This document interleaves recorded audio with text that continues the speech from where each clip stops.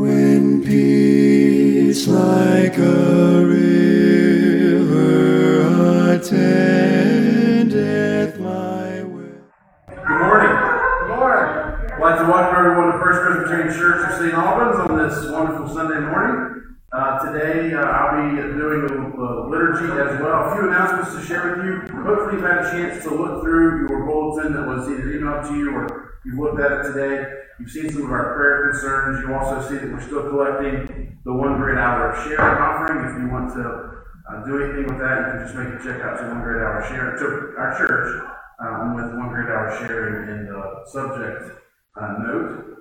Also, next Sunday we are worshiping at 2 p.m. That's because I'll be officially installed as the pastor of First Presbyterian Church of St. Albans, and it's a worship gathering. We'll actually have communion.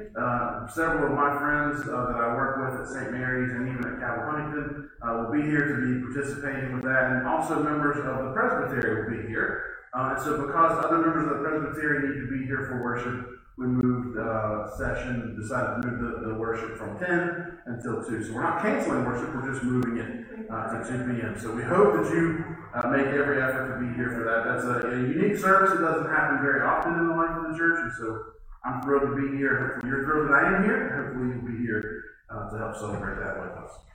Let's prepare our hearts now to worship the living God.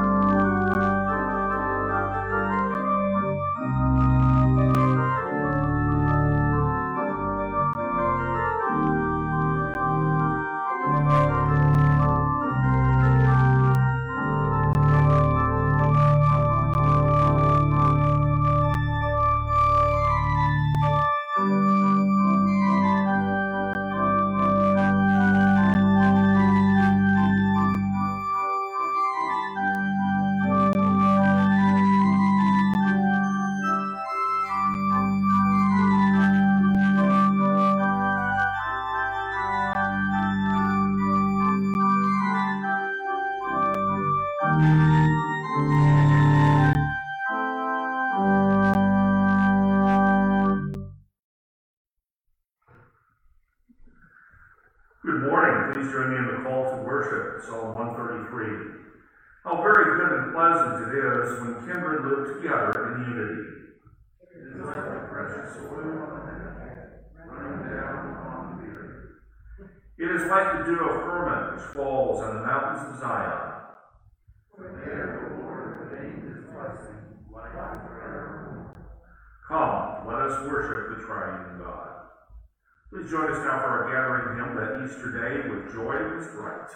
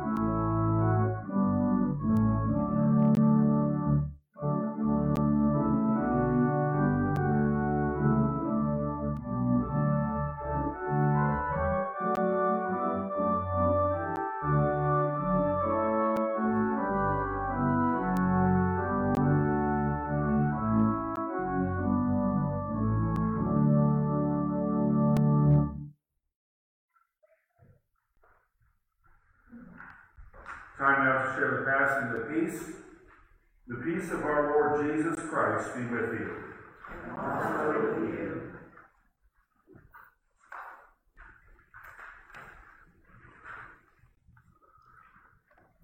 In our call to confession this morning, if we say we have no sin, we deceive ourselves, and the truth is not in us. But if we confess our sins, God is faithful and just. He will forgive our sins and cleanse us from all our unrighteousness. In humility and faith, let us confess our sin to God. Please join me in the prayer of confession. Holy God, you see us as we are, and know our inmost thoughts. We confess that we are unworthy of your gracious care. We forget that all life comes from you and that to you all returns. We have not sought to do your will with our whole hearts. We have not lived as grateful children, nor loved as Christ loved us. Apart from you, we are nothing. Only your amazing grace can sustain us. Lord, in your mercy, forgive us, heal us, and make us whole.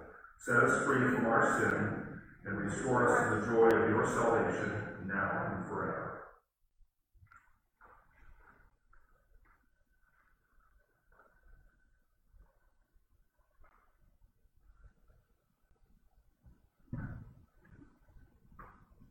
Amen. Friends, hear this assurance of part that comes to us from the Old Testament. See, I have set your sins as far away as the east is from the west, that your sins may be as scarlet. I have washed them white as snow. The good news in Christ's coming to earth is that he has separated us from our sins. Our old life is gone, and a new life remains. So know that you have been forgiven, and be at peace. And pray also for me, a sinner. Amen.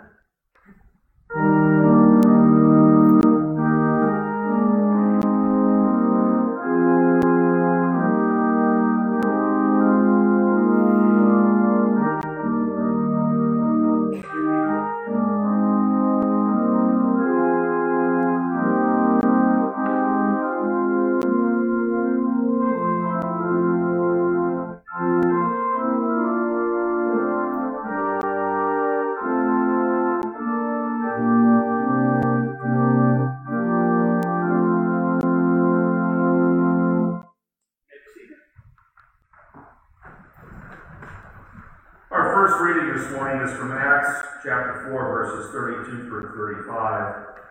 Now the whole group of those who believed were one of the heart and soul, and no one claimed private ownership of any possession, but everything they owned was held in common. With great power, the apostles gave their testimony to the resurrection of the Lord Jesus, and great grace was upon them all. There was not a needy person among them, for as many as owned lands or houses sold them, and brought the proceeds of what they sold. They laid it at the apostles' feet, and it was distributed to each as any had need. The word of the Lord. Praise God.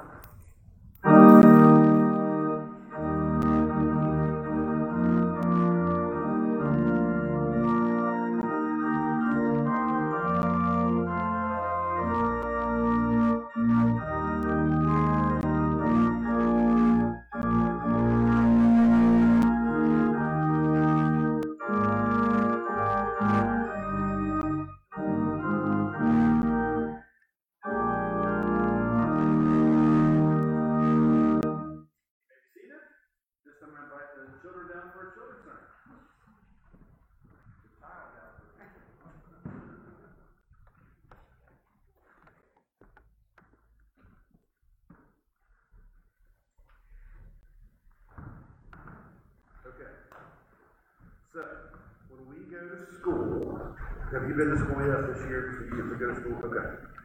When we go to school, at the beginning of the class, the teacher does something. They read everybody's name, and what do you say when you say your name? When they say your name?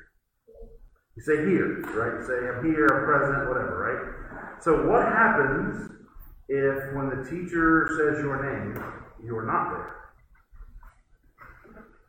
You don't say anything, all right? You won't say anything, okay? What else happens? Do you think the teacher does anything? Marks you absent. Okay, so then it becomes the job of the teacher, or maybe your friends, or maybe you sometimes on your own, to find out what you missed in class that day, right? So if you're not there to say, I'm here I am, then you have to do some makeup work, right? And so sometimes in class, especially, if you have to do that makeup work, it becomes a little bit harder because you don't get the full experience of the first lesson. So today's reading that I'm going to have in just a second is about a time when Jesus, after he resurrected, went to visit the disciples. And all of the disciples were there except a guy named Thomas. And so Jesus was with them all, and they shook hands, and they had some stuff to eat, and they said goodbye, and da-da-da-da. And then all the disciples told Thomas later, hey, guess what we saw? We saw Jesus. And Thomas said, I am not going to believe it until I see the scars in his hands. Because he wasn't there to say, I'm here, Lord. And so then a couple of days later, Thomas is with all the disciples, and Jesus is there, and then Jesus says, you can touch the scars in my hands, right? And so Thomas said, oh my goodness, now I believe. And the weird part about this kind of story is Jesus was called their teacher. He was called Rabboni, which means teacher in Aramaic. And so because Thomas was absent on the day that Jesus was there to have this lesson about resurrection, he had to do some makeup. Right? And so he didn't believe it. He was like, this just can't be. Right? It's like a really hard math problem. But then, when he was actually able to be in class with the teacher again, and he was here, he got to see it, and he got to believe it. And then Jesus said to him this really cool thing that I think applies to all of us. Jesus said, blessed are those who cannot see, who believe, even though you got to see and you believe. And guess what? We're the people who don't get to see Jesus' scars, but we still believe in Jesus, right?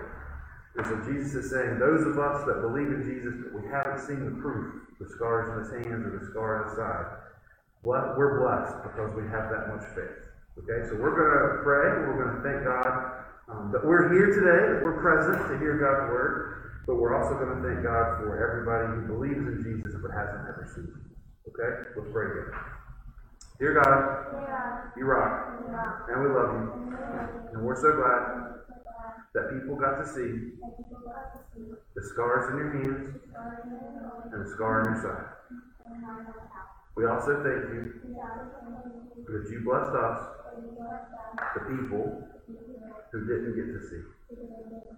Thank you also for bringing us here, that we can be present with your Spirit. We love you. Amen.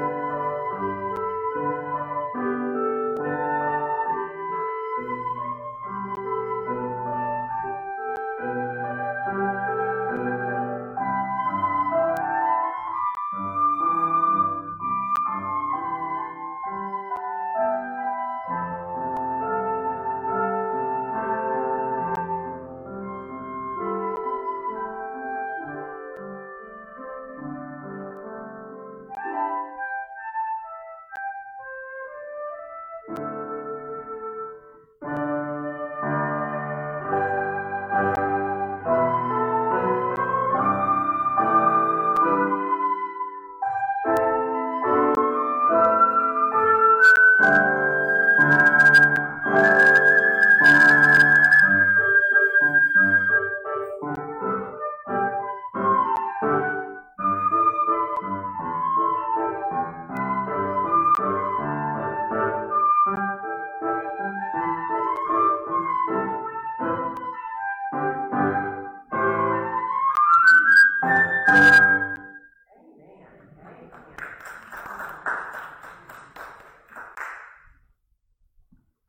you so much.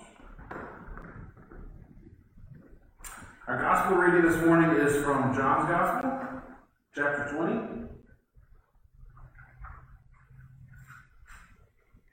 We'll be reading verses 19 through 31. Hear God's holy word. And when it was evening on that day, the first day of the week, and the doors of the house where the disciples had met were locked for fear of the Judeans, Jesus came and stood among them and said, "Peace be with you."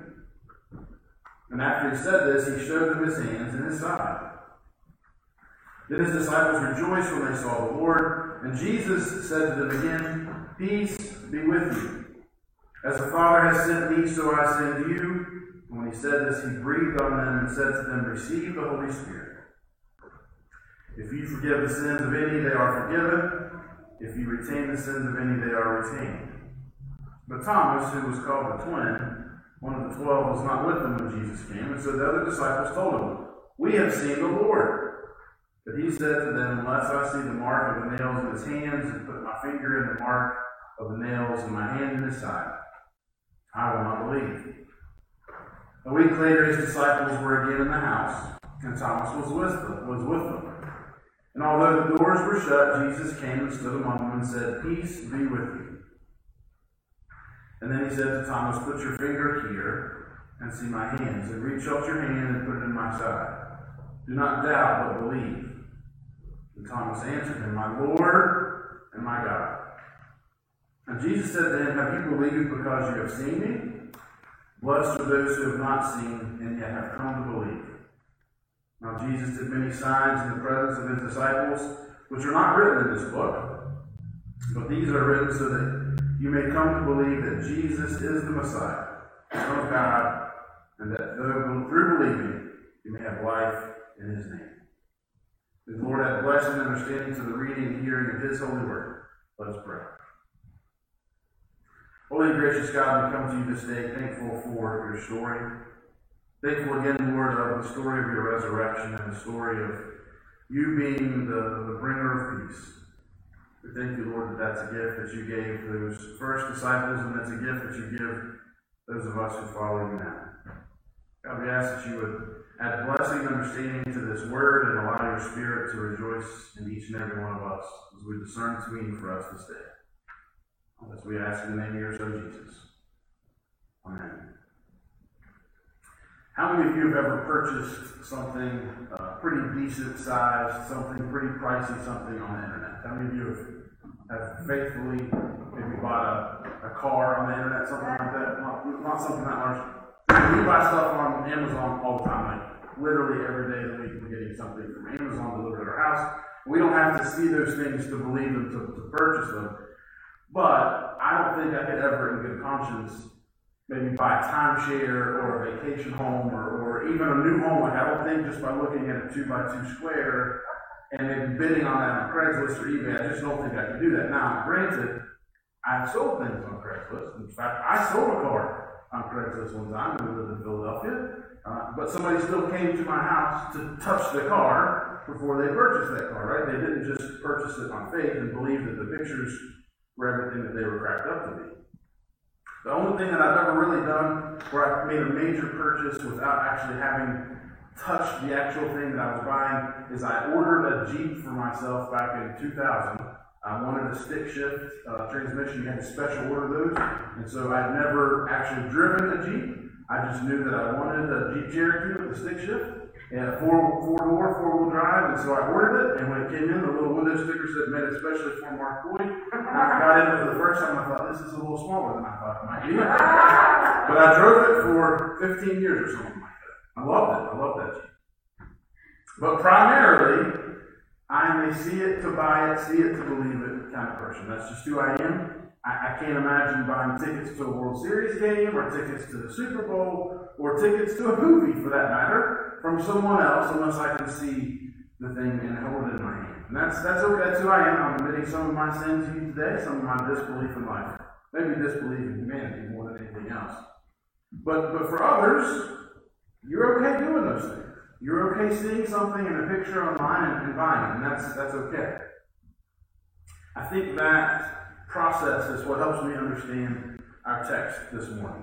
It deals with the first-hand account of people having to believe something that their eyes were telling them was not possible, but yet they were seeing it and able to touch it.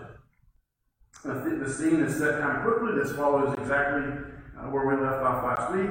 It's the evening of that first Easter. The doors have been shut, and the disciples were in fear of the Judeans. And I don't think that's an unreasonable fear. The Judeans had just killed their leader. The Judeans had just, worked together with the Roman government. And this is a reminder. I know that I've said this multiple times the last several weeks, but especially in Mark's Gospel, and here we even see it in John's Gospel, this is really truly a battle between the Galilean Jews and the Judean Jews, the Jerusalemites, if you will. It's the worldview of the temple being the most important, or Jesus' body, the temple, being important. It's about those ruling families in Jerusalem and their allies, the Romans. It's a barrier between rich and poor, country and city. All of those things are coming together, and the power was truly held by the people who lived in Jerusalem. And so it makes sense to me that the Galilean, fisher people and these anglers and whatever they were, locked themselves in the door. Their leader had just been killed. If this was a Sopranos moment, they would be thinking they're coming for me next. That's just how it kind of worked. So the doors were shut, yet Jesus came through that locked door and stood in the middle of them and said, "My peace to you." Now this is about the third or fourth time that Jesus, in John's Gospel at least, has given his peace to the disciples. If you're taking notes, you can look this up later. In chapter 14, verse 27, and chapter 16, verse 33, both times Jesus gave this statement, "My peace to you," and it's an antidote for fear. In 14, Jesus says, "My peace I leave with you, my peace I give to you. I do not give as the world gives, so do not let your hearts be troubled, and do not let them be afraid." If you've ever been to a funeral, you've probably heard that text read at that funeral, especially if there is grief or there's fear of what's to come. That's a common kind of statement. In chapter 16, he says, "These things are happening so that you can face the persecution in the world. But take courage, my peace gives you something, because I have conquered the world." So when Jesus comes this time and says, "My peace I give you," it's to calm their fears of being killed by the Judeans. And he displays his wounds to the disciples. And this establishes continuity between the historical person Jesus and the resurrected Jesus. The wounds are healed, he is glorified, and there should be peace. The disciples recognize Jesus based on his wounds, and John records that they all rejoice in seeing the Lord. And then again, Jesus says, "Peace to you." These two statements of peace frame the action of Jesus in showing his hands and his sides. It's based on the fact that his wounds have now given us all peace. Peace has won. And Jesus immediately shifts to his mission. "As the Father has sent me, so I send you." And he breathed on them, and the disciples are given power from the divine breath. And the Greek word here, you're probably going to recognize it. You've probably heard something similar to this before. But the Greek word here translated as breathe is emphusado. Ever met anybody with emphysema? Right? They can't breathe. Emphusado is breathing. It's the same word that the Septuagint, which is the Greek translation of the Old Testament, what we call the Old Testament, this is the same word that they used in Genesis 2 when God breathed life into Adam's nostrils. So clearly what John is doing here is saying this is almost a recreation, a rebirth of the world. This is a new Adam. Paul will talk about that a little bit in Romans. This is a new thing that's happening. And so when John writes about this is for the entire rest of the New Testament that we call the New Testament. This is a new life. This community is being formed. The Holy Spirit is granted through breath. This is the breath of God. Where the Lord God breathed life into a human being at creation, the Lord Jesus breathes life into the church. And after this reception of the Spirit, Jesus does this kind of peculiar thing. He says, if you forgive sins, they're forgiven. But if you retain sins, they are retained. And sometimes this text is mixed up with another text that says, whatever you bind on earth will be bound in heaven, whatever you loose on earth will be loose in heaven. That's not really what's going on here. That was a statement to Peter. This is to the entire church. The new community, what Jesus is saying to them is, you're going to be recognized by the fact that you forgive people. Radical teaching. Turn the cheek, right? You will be identified as people who forgive. If you keep a tally of wrongs against each other, it's going to threaten the entire nature and existence of the totality of the group. What is going to set you apart from the rest of the world is the way that you forgive other people. And if you forgive other people, then grace abounds and peace exists. But if you don't forgive, then there's cause for concern. And he talks about this weird thing. The weird thing is, I have forgiven, and I cause you to go into the world and to forgive. So the Father sent me, now I send you. It's no longer going to be about being a Judean or a Galilean. It's going to be whether or not you believe in the peace of Christ. And they were called the way. This is the way that you are supposed to live. You're supposed to forgive. And we read something in Acts today. How did the disciples act with each other? How did the people who believed in Jesus as the way, how did they live? They pulled all of their resources and they gave to any who had need. They laid their offerings at the feet of the apostles, and the whole group who believed were of one heart and one soul. They claimed no private ownership of any possessions. Everything they had was held in common. So when one person forgave someone else, the whole group forgave that person.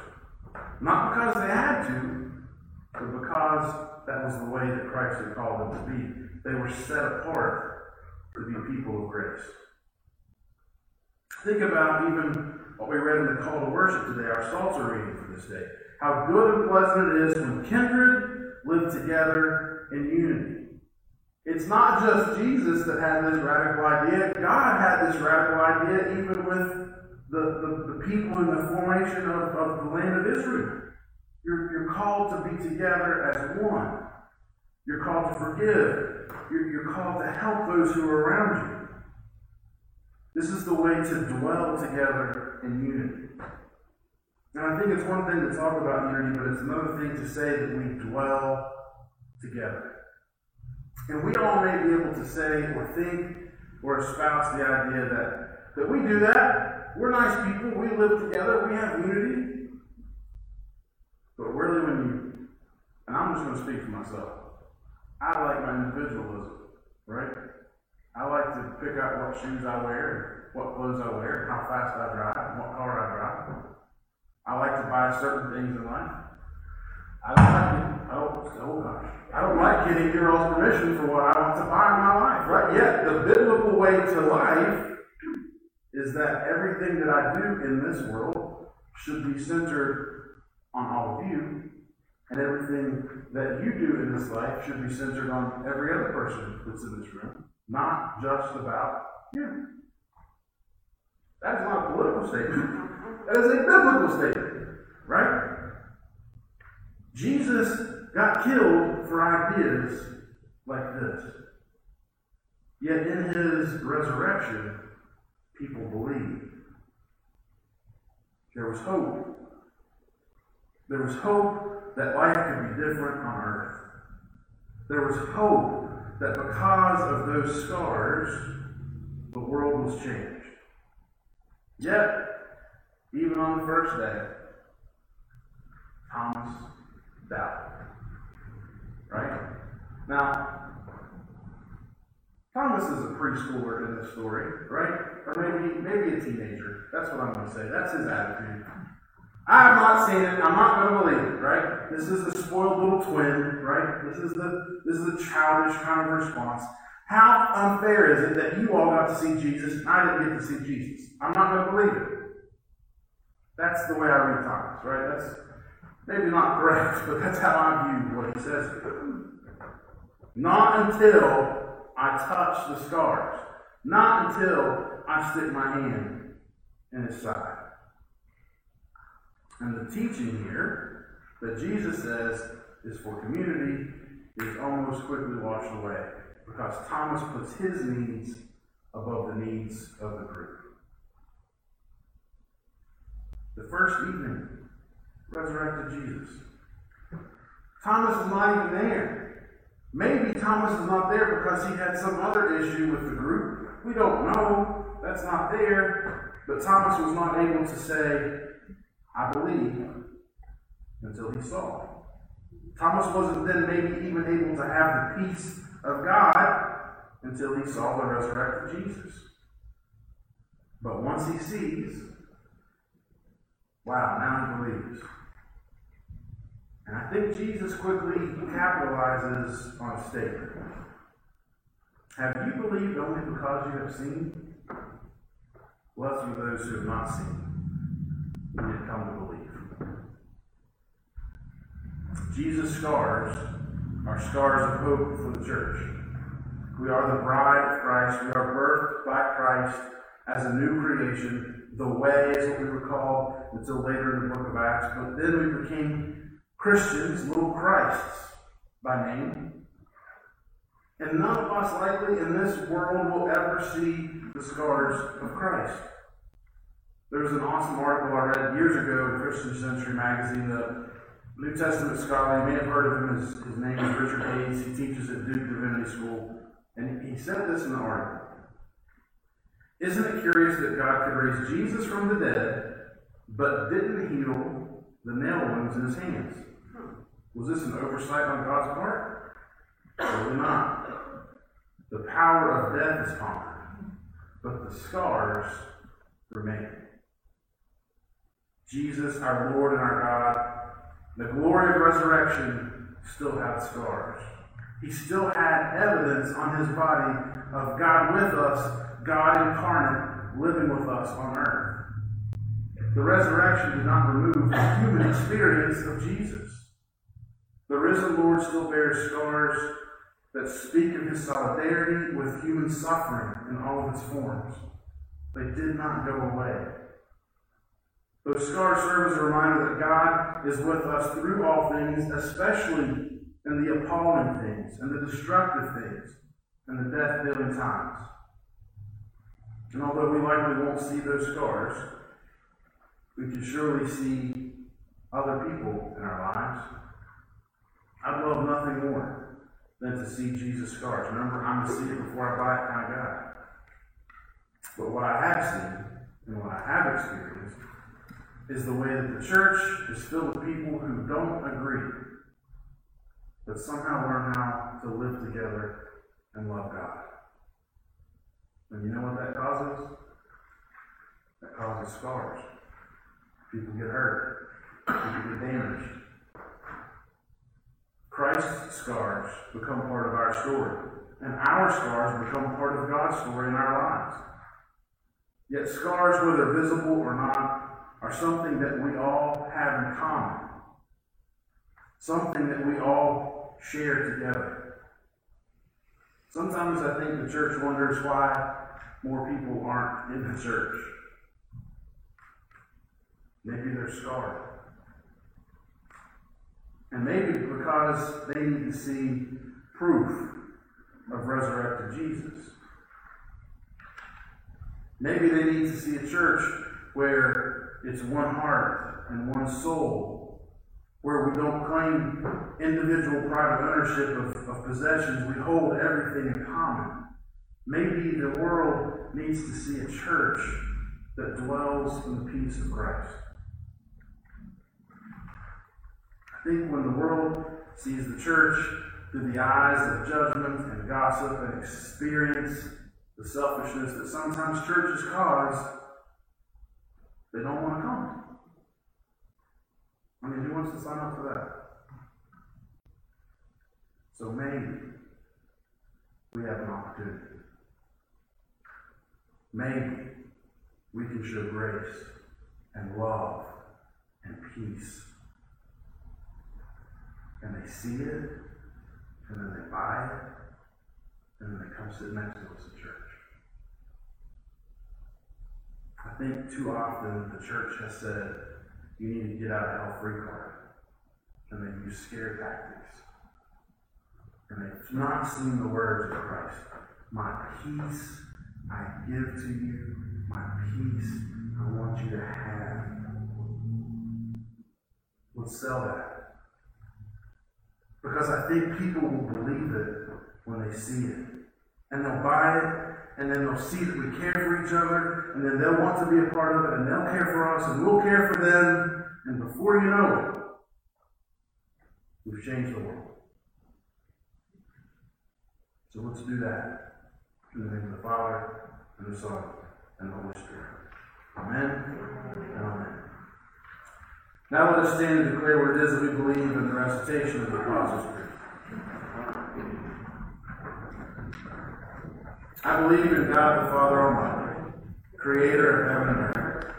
I believe in Jesus Christ, God's only Son, our Lord, who was conceived by the Holy Spirit, born of the Virgin Mary, suffered under Pontius Pilate, was crucified, died, and was buried. He descended to the dead. On the third day he rose again. He ascended into heaven. He is seated at the right hand of the Father, and he will come again to judge the living and the dead. I believe in the Holy Spirit, the Holy Catholic Church, the communion of saints, the forgiveness of sins, the resurrection of the body, and the life everlasting. Amen. You may be seated.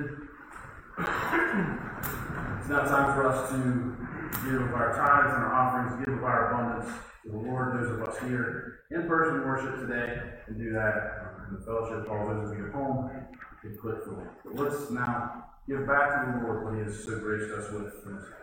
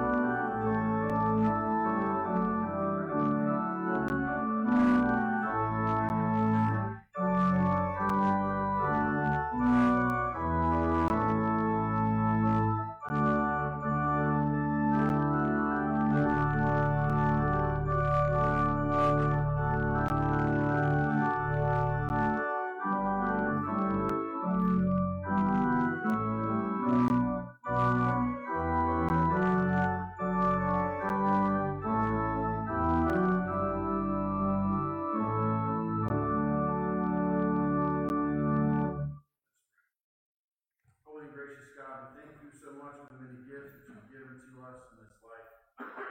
Lord, as we have returned a portion of these gifts to you now, we ask, God, that you would now give us your Spirit so we may see your world through your eyes and give it its peace.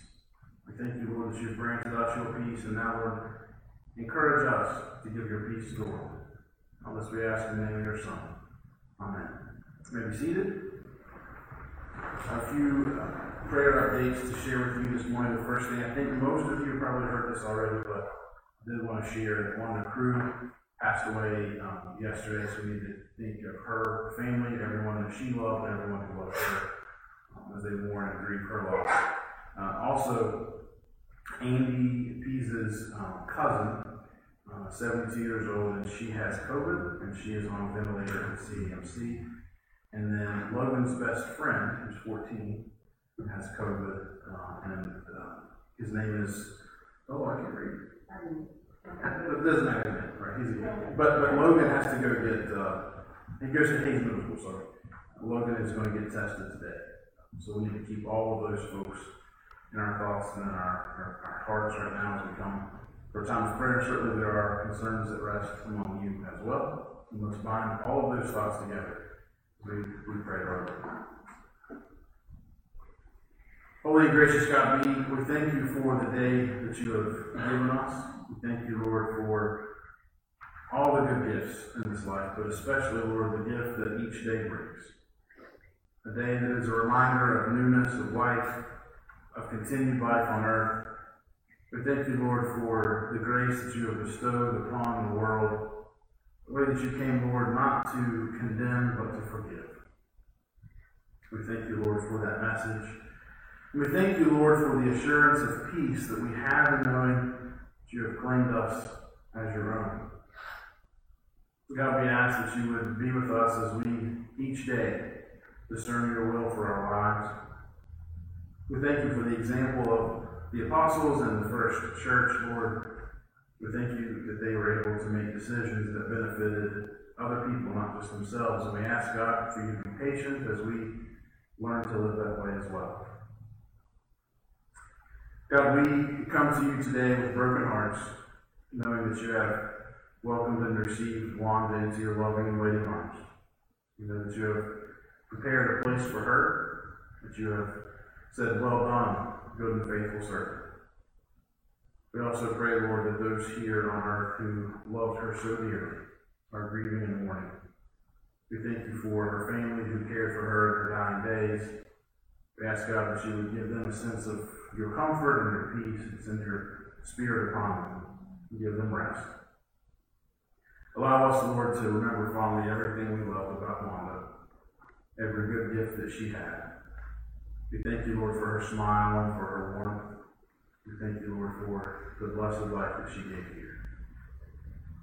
God, we're also mindful that while many of us have had the vaccination, there is still extensive COVID spread going on. We pray, Lord, today for those who are in hospital, but especially for Jeannie Davis, who's on a ventilator.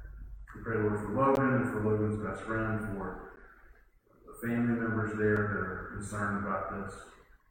We pray, God, for everyone who is exposed to this virus. We pray, Lord, for healing for our globe. We pray, God, that we are able to move through this pandemic. We're thankful for the scientists and for the doctors and nurses and caregivers who have treated everyone who has had this terrible disease, and we ask, God, that you continue to be with them, bless them, that they may be a blessing to others. We know, God, that there is also other suffering in this world. In a part of hospitals, Lord, where cancer is still a daily treatment, where heart disease, where trauma exists. We pray, God, for everyone who suffers from those afflictions. Pray, Lord, for the brokenness in families. We ask, God, that you would be with those who are dealing with that. We ask, God, that you would be with the brokenness in relationships and communities, the brokenness of humanity, God. Pray, God, for brokenness in the borders of countries. Pray for the leaders of nations that they would seek peace. We pray for our president and the leaders we have in Washington, D.C. Pray for our governor, our state and local leaders as well. We ask God that they would hear your still small voice. Be patient with us, Lord, as we listen for that voice as well. Would you lead, guide, and direct us in this life? Allow us to see the world through your eyes, to see our neighbor and love our neighbor as we love ourselves. Probably the hardest thing you've ever asked us to do. And we ask, God, that you give us the courage to live peacefully with our neighbors. As we're gathered together today, Lord, we pray for those who are seated to our left and to our right, in front of us and behind us. And in the stillness of this moment, Lord, we pray for ourselves.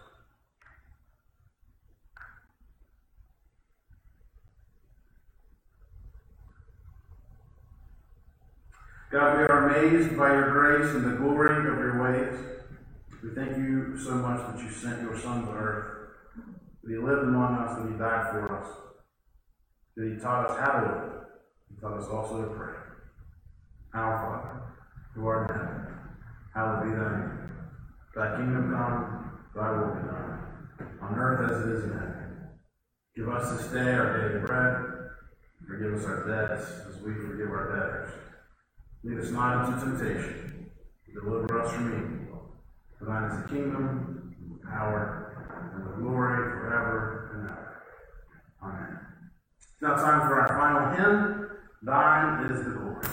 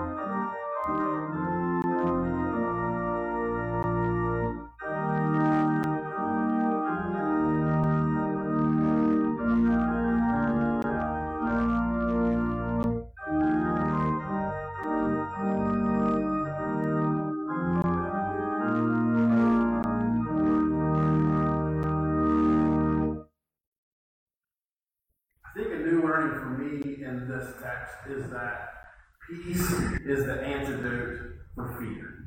I don't think I'd ever really thought of it that way until I looked at some of the commentaries and how they write about that Jesus, in John's Gospel especially, always proclaimed peace when there was fear. I've always thought that peace is the absence maybe of chaos or war, but never of fear. And I think what a small gift that is, yet a large gift at the same time. All humanity, at some point in time or another, has fear for something. And one of the greatest gifts that Christ has given us is that we no longer have to be afraid. We have finality in knowing that we will one day may be united with Christ in heaven. And so, when we're scared in the dark, when we're afraid of lightning or whatever those fears in life may be, we need to understand that Christ has conquered the thing that should scare us all, which is death. And if God, through Christ, can conquer death, then what else can God conquer for us all? And if we carry that peace into the world, that we can be peacekeepers, that we can be people who take fear away from others. Think about what a radical change that can do, not just for our community, but for the world. So do not be afraid. Be at peace. For Christ loves us and has claimed us. Now receive the blessing of the triune God, the Father, Son, and Holy Ghost. May He be with us all until we meet again, either here or His glorious kingdom come. Amen and amen. Happy Sunday.